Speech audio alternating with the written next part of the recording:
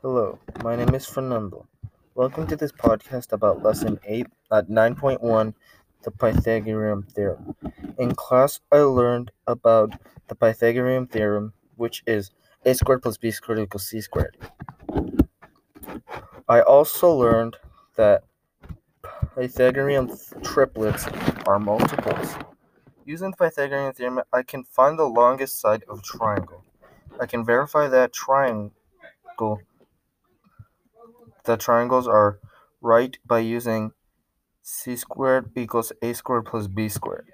And when classifying triangles as acute, right, or obtuse, they have to be either c squared is greater than a squared plus b squared, c squared is less than a squared plus b squared, or c squared equals a squared plus b squared.